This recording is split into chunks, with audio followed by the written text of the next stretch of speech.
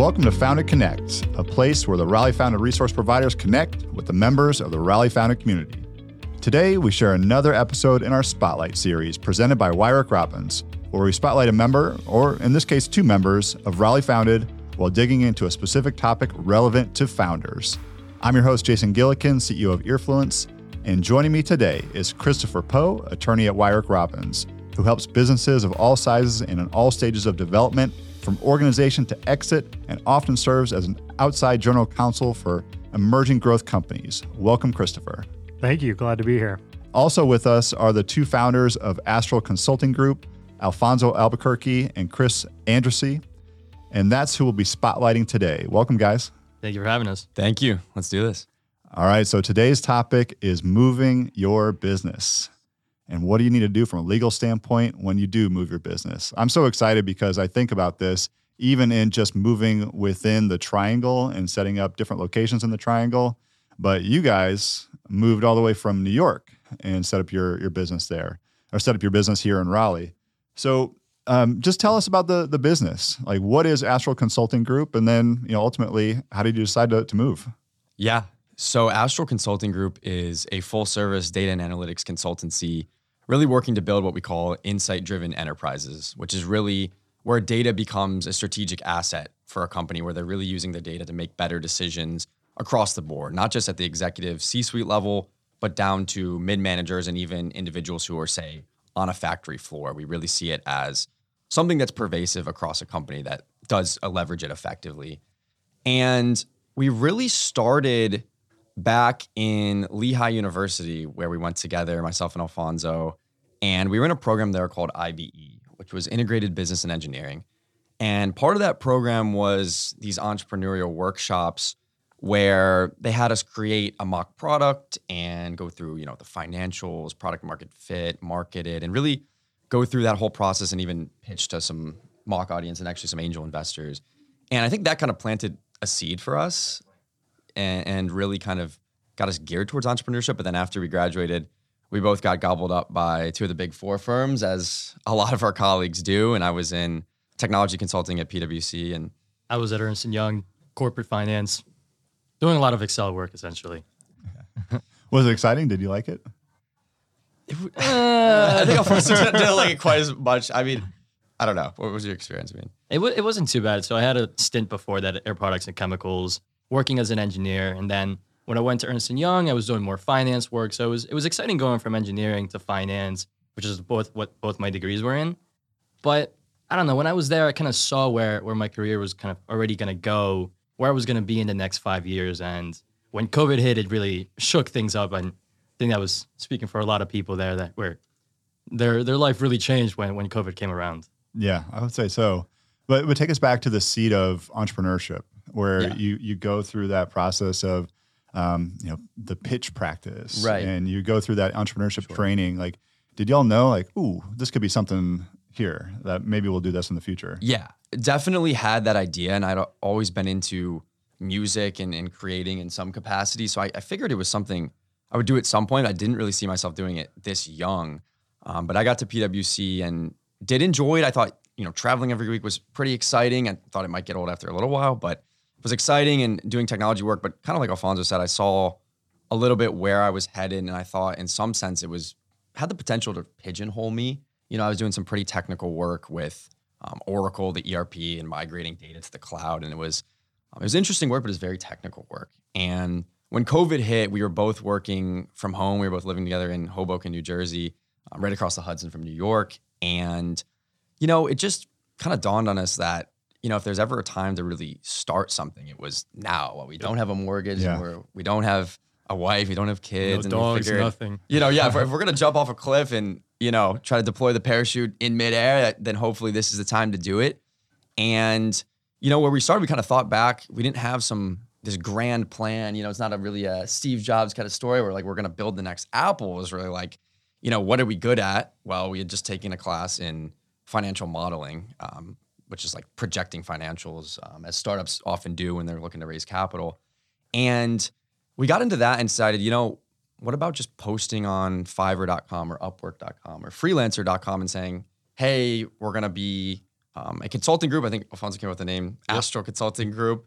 And, we just went for it and started sending out some cold emails and saying, hey, we're recent graduates, worked at these companies, we're looking to do financial forecasting. And long story short, we had some clients in a few different spaces, some biotech, SaaS companies primarily, who contracted our services to project their financials and get them ready for either a pre-Series A or a Series A capital raise. And had some success doing that. And I think towards the end of 2020, we had a client who came to us and they really liked what we did there, but then they were interested in, they knew we were kind of tech-minded and, engineers and by trade. So they asked us, can you build some sort of a dashboard or a tool that can track our customer churn rate? How often are we losing customers? What's the lifetime value of a customer? What service should I really target to this customer versus another? And we didn't really know much about dashboarding or business intelligence at the time, but we kind of just dug in and went on like Udemy and YouTube and talked to some people who we went to school with to see if they could contract for us and help us out, and ended up building a couple dashboards. And then I think we ended up talking to a few alumni from Lehigh and kind of telling them what we're doing. And one individual in particular, Alan Frank, was an ex-KPMG partner, and he had actually taken a slightly similar company called the AnswerThink Consulting Group, which coincidentally is also ACG. I think you reached out to him. Yep, reached out to Alan, and we got connected, had a couple of meetings, and saw that he can really, really help us out to where we kind of wanted to go. And at some point, we ended up pivoting from the financial models to just fully going into data and analytics, business intelligence, which is what we've been going after for like about a year and a half now. Yeah. It feels like longer, but it's only been a year and a half, and we've been full on into that. And it's really been guys like Alan who have been mentors, and now he's been kind of like a primary advisor for us, who've really helped us shape, what does our branding look like? What does our messaging look like? Who do we target? And really something that we're still getting used to, but we weren't quite prepared for, I think, is just navigating some of these larger companies or clients, navigating through all the various stakeholders to actually get to someone who can sign a contract.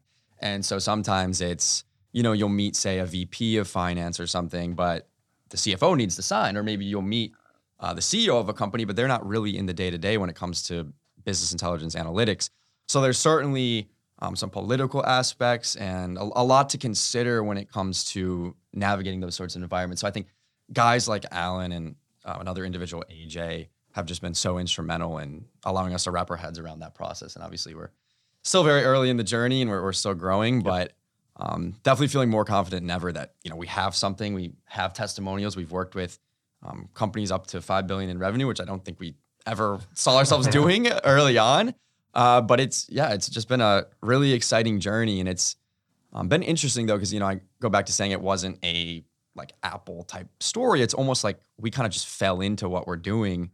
And I know there was some quote, I don't know who said it, but there was this idea that people don't have ideas, ideas have people. And I thought that was interesting in that it kind of applied to what we're doing. It was almost like we kind of had the skill sets. We were in the right place at the right time. The coronavirus hit, and that was almost like an impetus to start this. And it's just things kind of lined up in an interesting way. And we've kind of just made ourselves open to the opportunity and seeing where the road takes us. Well, that's a great segue into the road ended up taking you to Raleigh. So when did y'all decide to move from New York to Raleigh? Yeah, I think it was kind of at the beginning of 2020 or right before 2020 started, actually. We were actually looking at Durham first, visited Durham, really liked what we saw. We know that there's a lot of startups in Durham. And then came to Raleigh as well, came to visit. And at that time, everything was, I guess it was early on during the pandemic, everything was boarded up. There was nobody downtown. So we kind of shied away a little bit from Raleigh. And I don't really know. I think after a couple months, decided, we're still between Durham and Raleigh. And then looked into Raleigh a little bit more and saw all these tech companies moving in. I think it's like 80 or 90 people moving in here every single day. Yeah. So just, went full in on Raleigh. And we love it here so far. The South is really different than Jersey where I grew up. So people are a little nicer than, Times Square, people elbowing each other, jockeying for position to cross the street. And down here, it's like people, never met a stranger. It's like weird if you don't talk to a stranger passing the street here. So it's a little bit night and day, but it's really cool to be here. And Austin, Texas was actually second on our list. And just saw that it was a little past where Raleigh is in terms of that growth trajectory. And we sort of like the idea of going somewhere that was a little younger, a little more up and coming. We're like, maybe we can grow into the city, grow with the city. And maybe we won't be the biggest fish, but be a bigger fish in a smaller pond than say we would have been in New York or something. Yeah, that makes sense. So Christopher, Sure. When they're thinking of moving across the states and moving from New York, in this case, to North Carolina, what do companies need to think about? What should they have thought about? And then, guys, we'll get back to you on what did you actually do. Mm-hmm. But Christopher, what should they be thinking about? Yeah, so a theme that I'll start with and probably come back to very often is surrounding yourself with good people who know what they're doing and being able and willing to listen to their advice. And when I hear these guys talk, they've got a couple of traits that I find really exciting in founders, right? The first is an ability to pivot and to be open to new ideas and changing your business model, your business location. I think that's a great trait for founders to have. But then they also said that they surrounded themselves with mentor figures, right? People that had been through this process, that knew what they were doing, that could advise them along the way. And similarly, if you were looking to move states, to move within a state, to move countries, potentially surrounding yourself with good service providers that know what they're doing can be really important, right? Obviously, I like to start with the attorney. If you're saying, hey, I'm looking to move, a good attorney is going to have a few pieces of advice for you. The first is going to be, okay, if you're looking to get some real estate in wherever you're moving to, you need to have us review that lease, right? You want to make sure you've got a good real estate lease in place. If you're looking to get an office, if you're a biotech company and you need lab space, if you're a manufacturing company and you need to set up a manufacturing facility, getting a good lease is really important. It's always been really important, but with our clients, we found in the time of COVID, it's super important, right? If you have a retail space that has a lease that doesn't contemplate what happens in a pandemic, right? You need to think about these things. And so having somebody who knows what they're doing review your leases as you get started on that process is really important. The other thing I'll point to is, we look at companies and we would kind of classify them two different ways, right? There are lifestyle businesses. So, say I've got a restaurant in Jersey and then I want to move it, or I want to open a restaurant down in Raleigh. And how you go about moving that restaurant is one thing. But if you've got, a company like this, right? A growth company, a technology enabled company that's probably going to grow quickly, I assume is looking to expand its customer base pretty quickly, then you need to jump through a few additional hoops. And, one of those is presumably or very likely you're going to be incorporated in Delaware. And what that means is your company will be formed in the state of Delaware, even if you never actually had a business or employees in the state of Delaware. And it's Delaware sort of the lingua franca of the corporate business world. All of the Fortune 500 companies, or most of them, are based in Delaware. And so if you're starting a growth business, a high growth business, a company that's going to be larger, oftentimes you'll start in Delaware, regardless of where you are, and then you'll get qualified to do business in the state where you're currently operating. And so, I don't know about these guys, but for a lot of growth businesses, they might be in New York, they're incorporated in Delaware. If they move, they need to get qualified to do business in the state where they moved to. So they would get qualified to do business in North Carolina, which is really just you putting up your hand and saying, hey, I'll pay taxes down here. Mm-hmm. I've got employees down here. Maybe I've got some real property down here. But I need to be qualified to do business. The state of North Carolina needs to know that I'm here now. And so that's another box we would check, legally speaking. You guys, are you incorporated in Delaware? We are not. So we're actually maybe one of the few exceptions to that, but we're actually incorporated as an LLC, taxed as a partnership here in Raleigh, or here in NC, I suppose. Got it. Yeah. Did you have a business in place before you moved, or did you form it when you moved? We did. So we had an initial LLC formed, and, talking about things falling into place. Lucky enough, my mom's a retired corporate attorney, and she's not, specialized in taxation, so not exactly this, but was able to at least give us a few pointers. And so what we actually ended up doing was reincorporating. I think we actually dissolved the initial entity and reincorporated here. I mean, we were talking about this. I don't know if that's standard practice or not, but I know it's what we did, and it ended up working for us, almost kind of starting from that blank slate here in NC? Yeah, it's a good question. So it's very state specific. So the state that you're leaving and the state where you're going, depending on what their rules are, changes how you handle that process. Yeah. You know, some states like South Carolina won't let you just move your business from New Jersey to South Carolina. You've got to kind of jump through some hoops in order to get, incorporated in South Carolina. Other states allow you to re-domesticate, which means just move your business from state A to state B. So like Delaware allows that in a lot of situations. And so, I'll be interested to see as your business progresses, particularly if you bring on significant partners or large institutional investors, venture funds, things like that, as you're raising capital, it'll be interesting to see what those conversations look like. A lot of the investors, even investors that are located in North Carolina, will say, we need you to be a Delaware C Corp, right? That's what we invest in. That's what we like for a number of different reasons. You don't necessarily have to do that now, right? You don't want to get ahead of yourselves, but there's a good chance that that's going to be something you have to look forward to in the future. So let's say they couldn't have dissolved their company in New York. Like it's just too complicated. Like they're too big, and dissolving it is not an option at that point. Like, could they move easily to North Carolina and set up a new LLC then, or like how does that work exactly? Yeah, so you can do it a few different ways, and a lot of it depends on the type of assets you have and the type of contracts that you have in place, right? So, if you have a business and it's really early stage and you don't have that many customers, then you can just re-domesticate, which is the easiest and simplest thing if the states allow for it. Or you can form a new business and just assign over the assets, right? You form, Astral North Carolina, and you assign the New Jersey assets to the new business, and then you dissolve the pre-existing entity. So there are a few different ways that you can do it. Like I said, depending on the state you're coming from and the state you're going to will determine whether or not you can just re-domesticate. And if you can't, that's where you get into the situation where you create the new company, you move over the assets, and then you dissolve the old company. And usually that's fine. Sometimes if you've got contracts in place, you might, initiate some issues with those contracts, right? Because the business entity itself is technically changing. Where we get really nervous is clients that have government contracts. The government is not the most technically savvy. You still have to fax things to the IRS to get things like employer identification numbers. You've got a tax attorney in the family. I'm sure they've dealt with this a lot.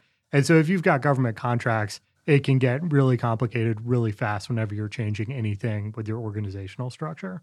So if a company's moving from, say, New Jersey to North Carolina, New Jersey is losing out on tax revenue.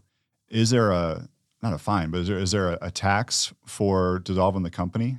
So typically you just pay a fee. Usually it's a really small fee because if you're dissolving the company, presumably there's not a lot left there in most situations. So you pay the fee in New Jersey. Usually it's, you're not going to pay a new penalty, but that does, kind of segue into a really important thing, which is your taxes, right? So when you get qualified to do business in North Carolina, it means you're paying taxes down here. And then, especially if you get into a situation where you've got a larger workforce, typically my recommendation is to get you a payroll provider and get it fast, right? Yeah, you can get a company, ADP does it, lots of service providers do this, where they can help you manage that workforce. This is obviously especially important in COVID, where you get situations where, maybe some people move from New Jersey down here, maybe some people are working remotely. In Raleigh, we don't see this issue a lot, but if you're in Charlotte, you have people that are working in North Carolina and living in South Carolina and driving across the border every day. Where do they get taxed? You can't see my face, but it's anguished looking and my hands are waving around in the air because it's really tricky. And so, if you get a good payroll provider, they can handle those thorny issues. And, when you get things like tax laws that change in the pandemic because people are working remotely, they're on top of all that and they can handle it for you. Does it matter if a company is an LLC versus C Corp or S Corp? Like, does any of that stuff matter? So It depends, Okay. which is a great lawyer answer. And that's what we love to say. If you're just thinking about moving your business, particularly in the early stages, it's probably not that big a deal. For a business like this that these guys are running, you mentioned you're an LLC, right? Which is probably the best option. You've got a tax attorney. I assume that she weighed in on this. Particularly in the early stages, you're going to be spending more money than you're bringing in, right? You're going to be losing money. Most early stage companies do. If you're an LLC, you can flow those losses through to your individual tax returns. If you've got other assets, if you've got other income, you can offset your other profits with the losses from your business. But, whenever I'm talking to founders, what I always say is, tell me about your business and then tell me what you want your business to be, right? What does this look like 5 years from now, 10 years from now, if your dreams come true, right? If you're, I don't know, Aladdin or something, and everything is perfect. And the reason why is that affects the legal advice. If you want to have this business and just have a couple people and consult for 5, companies and that's it, and you don't want to grow, that's a different set of advice than we want to grow really quickly and we want to sell this thing in 2 years, or we want to have 100 employees and 10 locations in 5 years, and I want to, grow this thing and pass it down to my children and my children's children, right? That affects the legal advice. And, to get more granular here, if you guys are planning on, raising money in the near future, like we talked about, presumably you would convert to a C Corp. And so what you would do now is kind of think about, okay, what are the things that we might do now as an LLC that would make it harder for us to convert to a C Corp? And so you would just start planning ahead for that process. Yeah. So what is your 5 to 10 year plan? What's your vision for, hundreds of locations and whatever else? Yeah. Right. No, good question. And I think it's an interesting case when you talk about, high growth companies, because in some ways a consultancy is not quite as high growth as, say, a tech unicorn type company or that has Sure. aspirations of, taking on a lot of VC funding.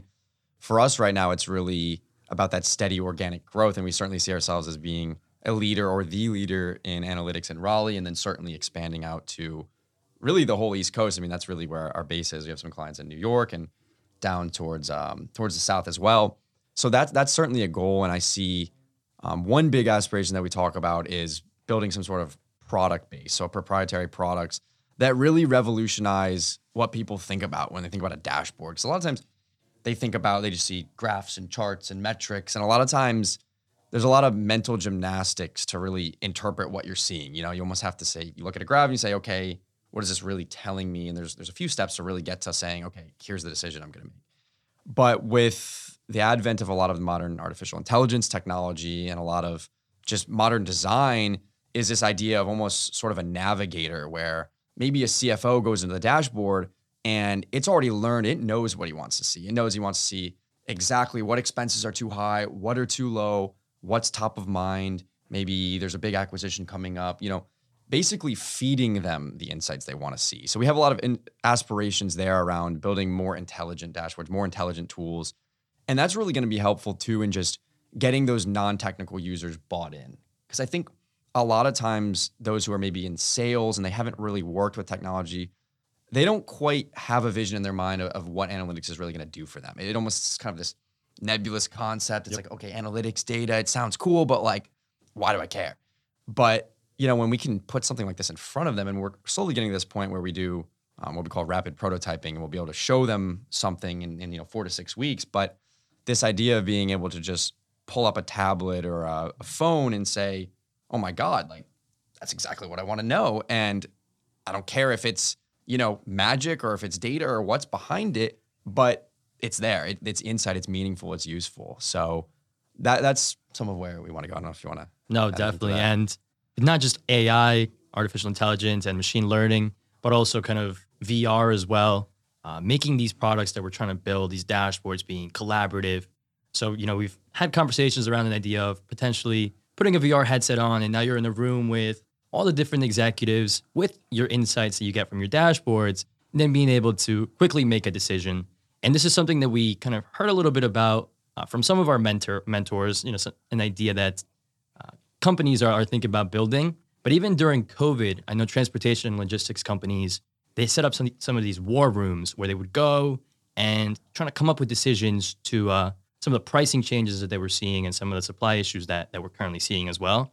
So just using more technology, essentially, whether it's AI and then the VR to kind of go along with that to help individuals and companies be data-driven and make the best decisions possible. Gotcha. Yeah. So if they're expanding to another state, or if we as a company, if my company expands from Raleigh and then we've got a studio in Durham now, if we want to go to Charlotte, but instead we go to Rock Hill, right, South Carolina, like, is there anything that we would need to think about, or if anybody listening needs to think about, if they are expanding different locations, not like changing where they're incorporated, but changing locations, or adding locations, I should say? Yeah, no, that's a great question. So in addition to the, your property lease that we talked about earlier and getting qualified to do business, I think to piggyback a little bit off the concepts that these guys are talking about, where you've got a dashboard that you're using to make decisions, I think setting up some type of specific onboarding process for new employees as you start growing and opening up new locations is really important. And that's something that if you got an HR lead, they can do that in tandem with your attorneys. But essentially what that means is, hey, we're opening up new locations. We're going to be bringing on a lot of bodies. They're going to be doing a lot of different things for our business. We need a streamlined process so that we can, put a set of documents in front of decision makers, a set of documents in front of these new employees, and make sure that when we bring them on, we're doing the things that we need to do correctly. And that means, we're getting their obviously salary and benefits and things like that set up correctly. But more importantly, we're getting them to assign their intellectual property to the company. We're getting them to sign whatever restrictive covenants we need them to sign. We're using a template offer letter. We're managing the company's equity plan if we're giving these people stock options or stock grants or things like that, right? But it's putting in place let's call it data-driven or partially data-driven set of metrics in front of executives, so you can continue the pace of hiring in different locations that you want without having to sit down and spend a lot of brain power on each one. Mm-hmm. Yeah. You're talking to small companies here, salary and benefits. I don't know. What's that? yeah, I've never heard of that. So what about moving out of the country? Like, is there any sort of advantage to moving out of the country? Or like, better yet, what would you need to think about if you decided, you know what, I'm going to move to the Cayman Islands and set up shop there? Yeah. It's complicated, obviously, and it depends, like the lawyers like to say. So it's really keyed off where you're going. I've got a client right now that's negotiating. It's a biotech company, and it's negotiating with a CRO in Australia, right? And Australia has specific tax benefits if you do your clinical trials there. And so a number of biotechs will set up subsidiaries in Australia, do their clinical trials there, and get some significant tax benefits. And so, that is a decision that's being driven by the underlying economics. And so when we get situations like that, we have an Australian legal partner, and we kind of bring them into the picture to say, this company is going to stay in the States. It's going to be incorporated in the States. Most of its employees are going to be in the States, but we need to set up an Australian subsidiary, and here's what we need, and here's why. And so you kind of go through that specific process. And so whenever you're looking to open a new branch, a new division to penetrate into a new market in another country, I think understanding what those underlying economics are and the underlying rationales are, because that affects what you need to do from a legal perspective. In particular, if you're sort of saying we want to grow our market because we'd like to sell our business and we're going to be more attractive if we have a Chinese market, then you're going to want to partner with obviously a Chinese law firm. That's something that we can help with. But you'll need to make sure that you're doing specific things like protecting your underlying intellectual property that are going to make you attractive to potential buyers, right? So it's, there are no quick and easy answers when you're looking at moving into other countries. But if you get people who understand what you're trying to do and why, they can kind of walk you through, here are the specific high level things that need to be top of mind when you make that decision. Wow. This is such great advice. You see why having a lawyer is so valuable. Yes. to help out A with all lawyer, this a stuff. good CPA too. They're Yeah. worth their weight in gold. Yeah, gosh. Any other advice that we need to think about, when we're thinking of moving companies or moving across state or countries or anything? Yeah, it's a decision that can be really beneficial to a company. I think keeping an open mind, like, I heard these guys talking about their decision-making process. They were looking at Durham, they were looking at Raleigh. They allowed that decision to happen pretty organically. Yeah. Kind of keeping an open mind, being willing to listen, being willing to change if you don't see like the underlying fundamentals of the city as matching your needs. It wasn't sort of, we watched a movie set in Austin and we said we're going to move to Austin, right? That might work for some people, but for an early stage business, that can cause a lot of problems if you don't do your homework, right? You might end up in a place where you can't get the developers that you need, where you can't get the real estate that you need, that they don't have the specific manufacturing facilities or whatever it might be applicable to your business. A lot of states and cities are competing for businesses just like yours, right?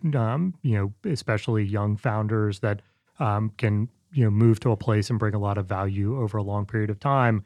And if you're thoughtful about the process, you can realize a significant amount of benefits to wherever you decide to go. Awesome. So, Alfonso, Chris, you've been in Raleigh now for how long? A little bit over a year. Yeah. Right around a year. Yeah. Right around a year. So what are some of the things that you love about Raleigh? And then what are some of the things that, you feel like Raleigh could improve upon? Well, we'll start with the good. I think there's just such a sense of community here that I've seen through getting roped in with the chamber and groups like yours, Jason, and just all of the local founders that we see and Innovate Raleigh and these great programs that just kind of open their arms to us and we're willing to give advice and to put us on to other people, make introductions. So I think that's been the biggest thing, is just this sense of community where been here a year and it already does feel like home and feels like we've been here. Sometimes it feels kind of like we just, walked up to the craps table and kind of threw down a hand and kind of hoped that, we're like, hey, if Raleigh doesn't work out, we can always go somewhere else. We can always go back up north. But I think now we're in agreement that this is the place. And so I think it's really owed to that fact, that community feel.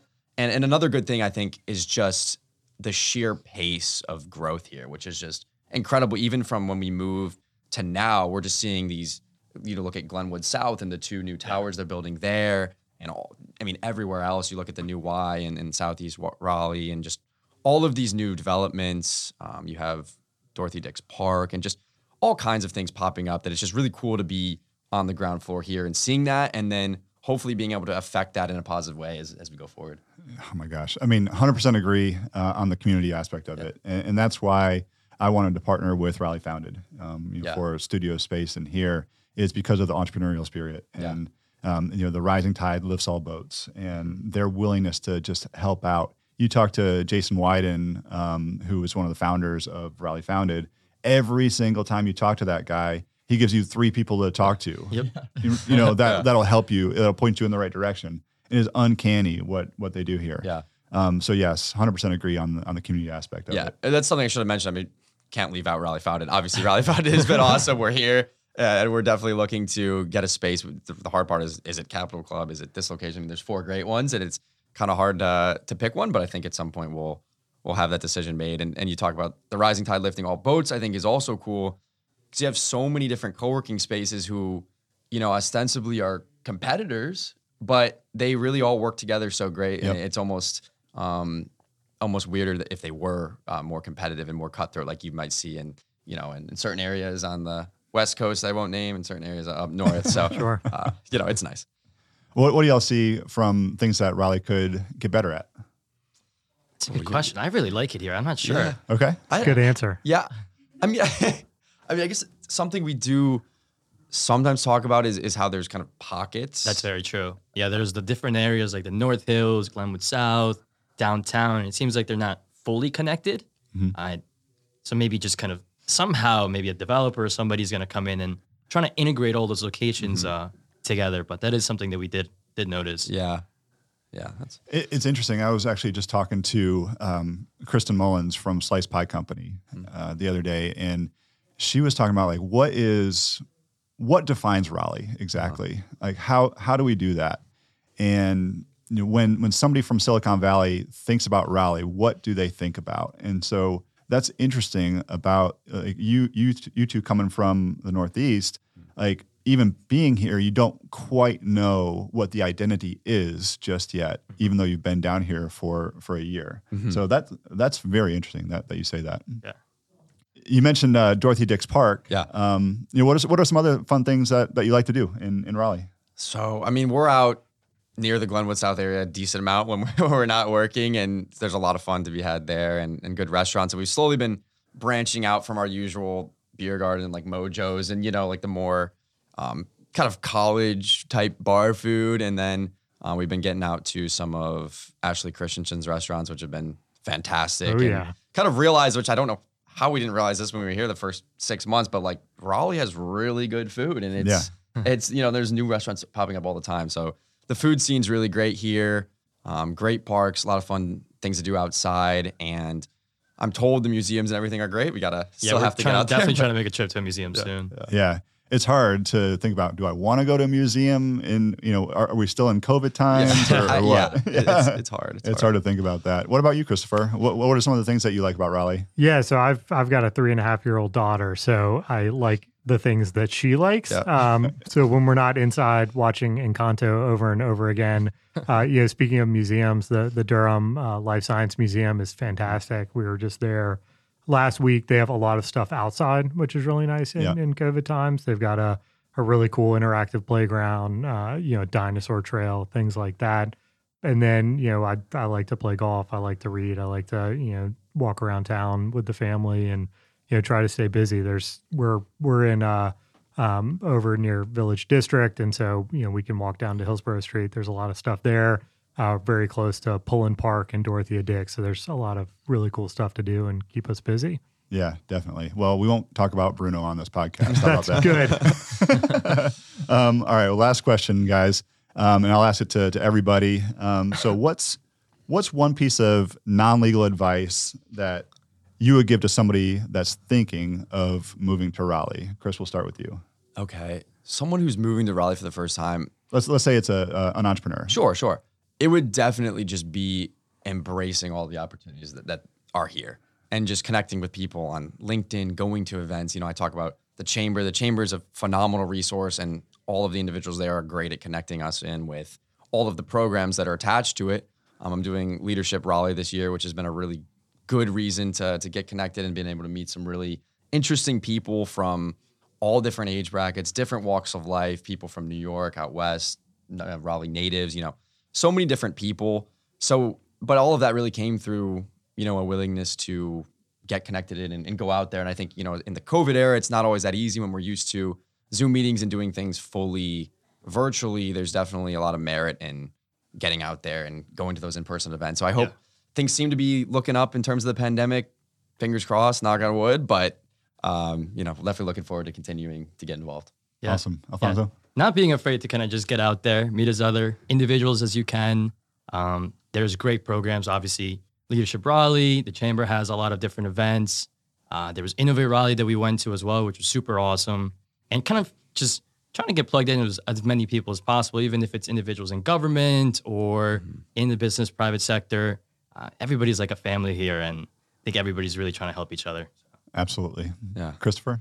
I think you need to explore the barbecue scene, right? That's a great one. Depending on where you're coming from, it can be a big change. I came from Georgia, which, doesn't have like a specific thing like a Kansas or a Texas would, but, people take their barbecue stuff really seriously up here. And so I think that can be a little jarring if you're not expecting it. But on a more serious note, I think, doing a deep dive before you get to Raleigh on what the specific resources are. I think Raleigh has incredible opportunities. It has incredible people, resources, just like we've talked about here.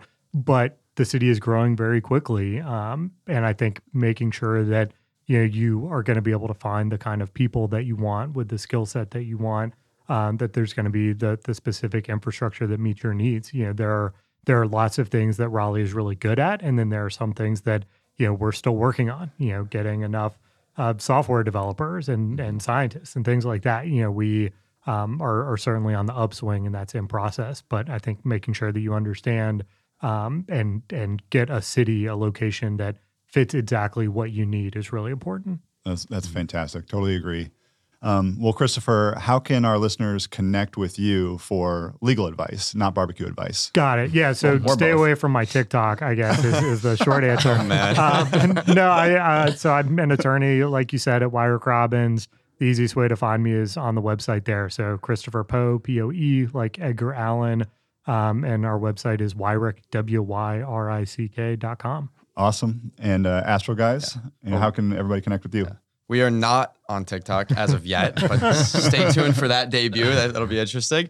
But we are active on LinkedIn, so you can search the Astral Consulting Group on LinkedIn, and that's ASTRAL. And our website is astralconsultinggroup.com, spelled the same way. And we have a whole lot of good stuff there, blogs, insights, case studies, and more about what we do.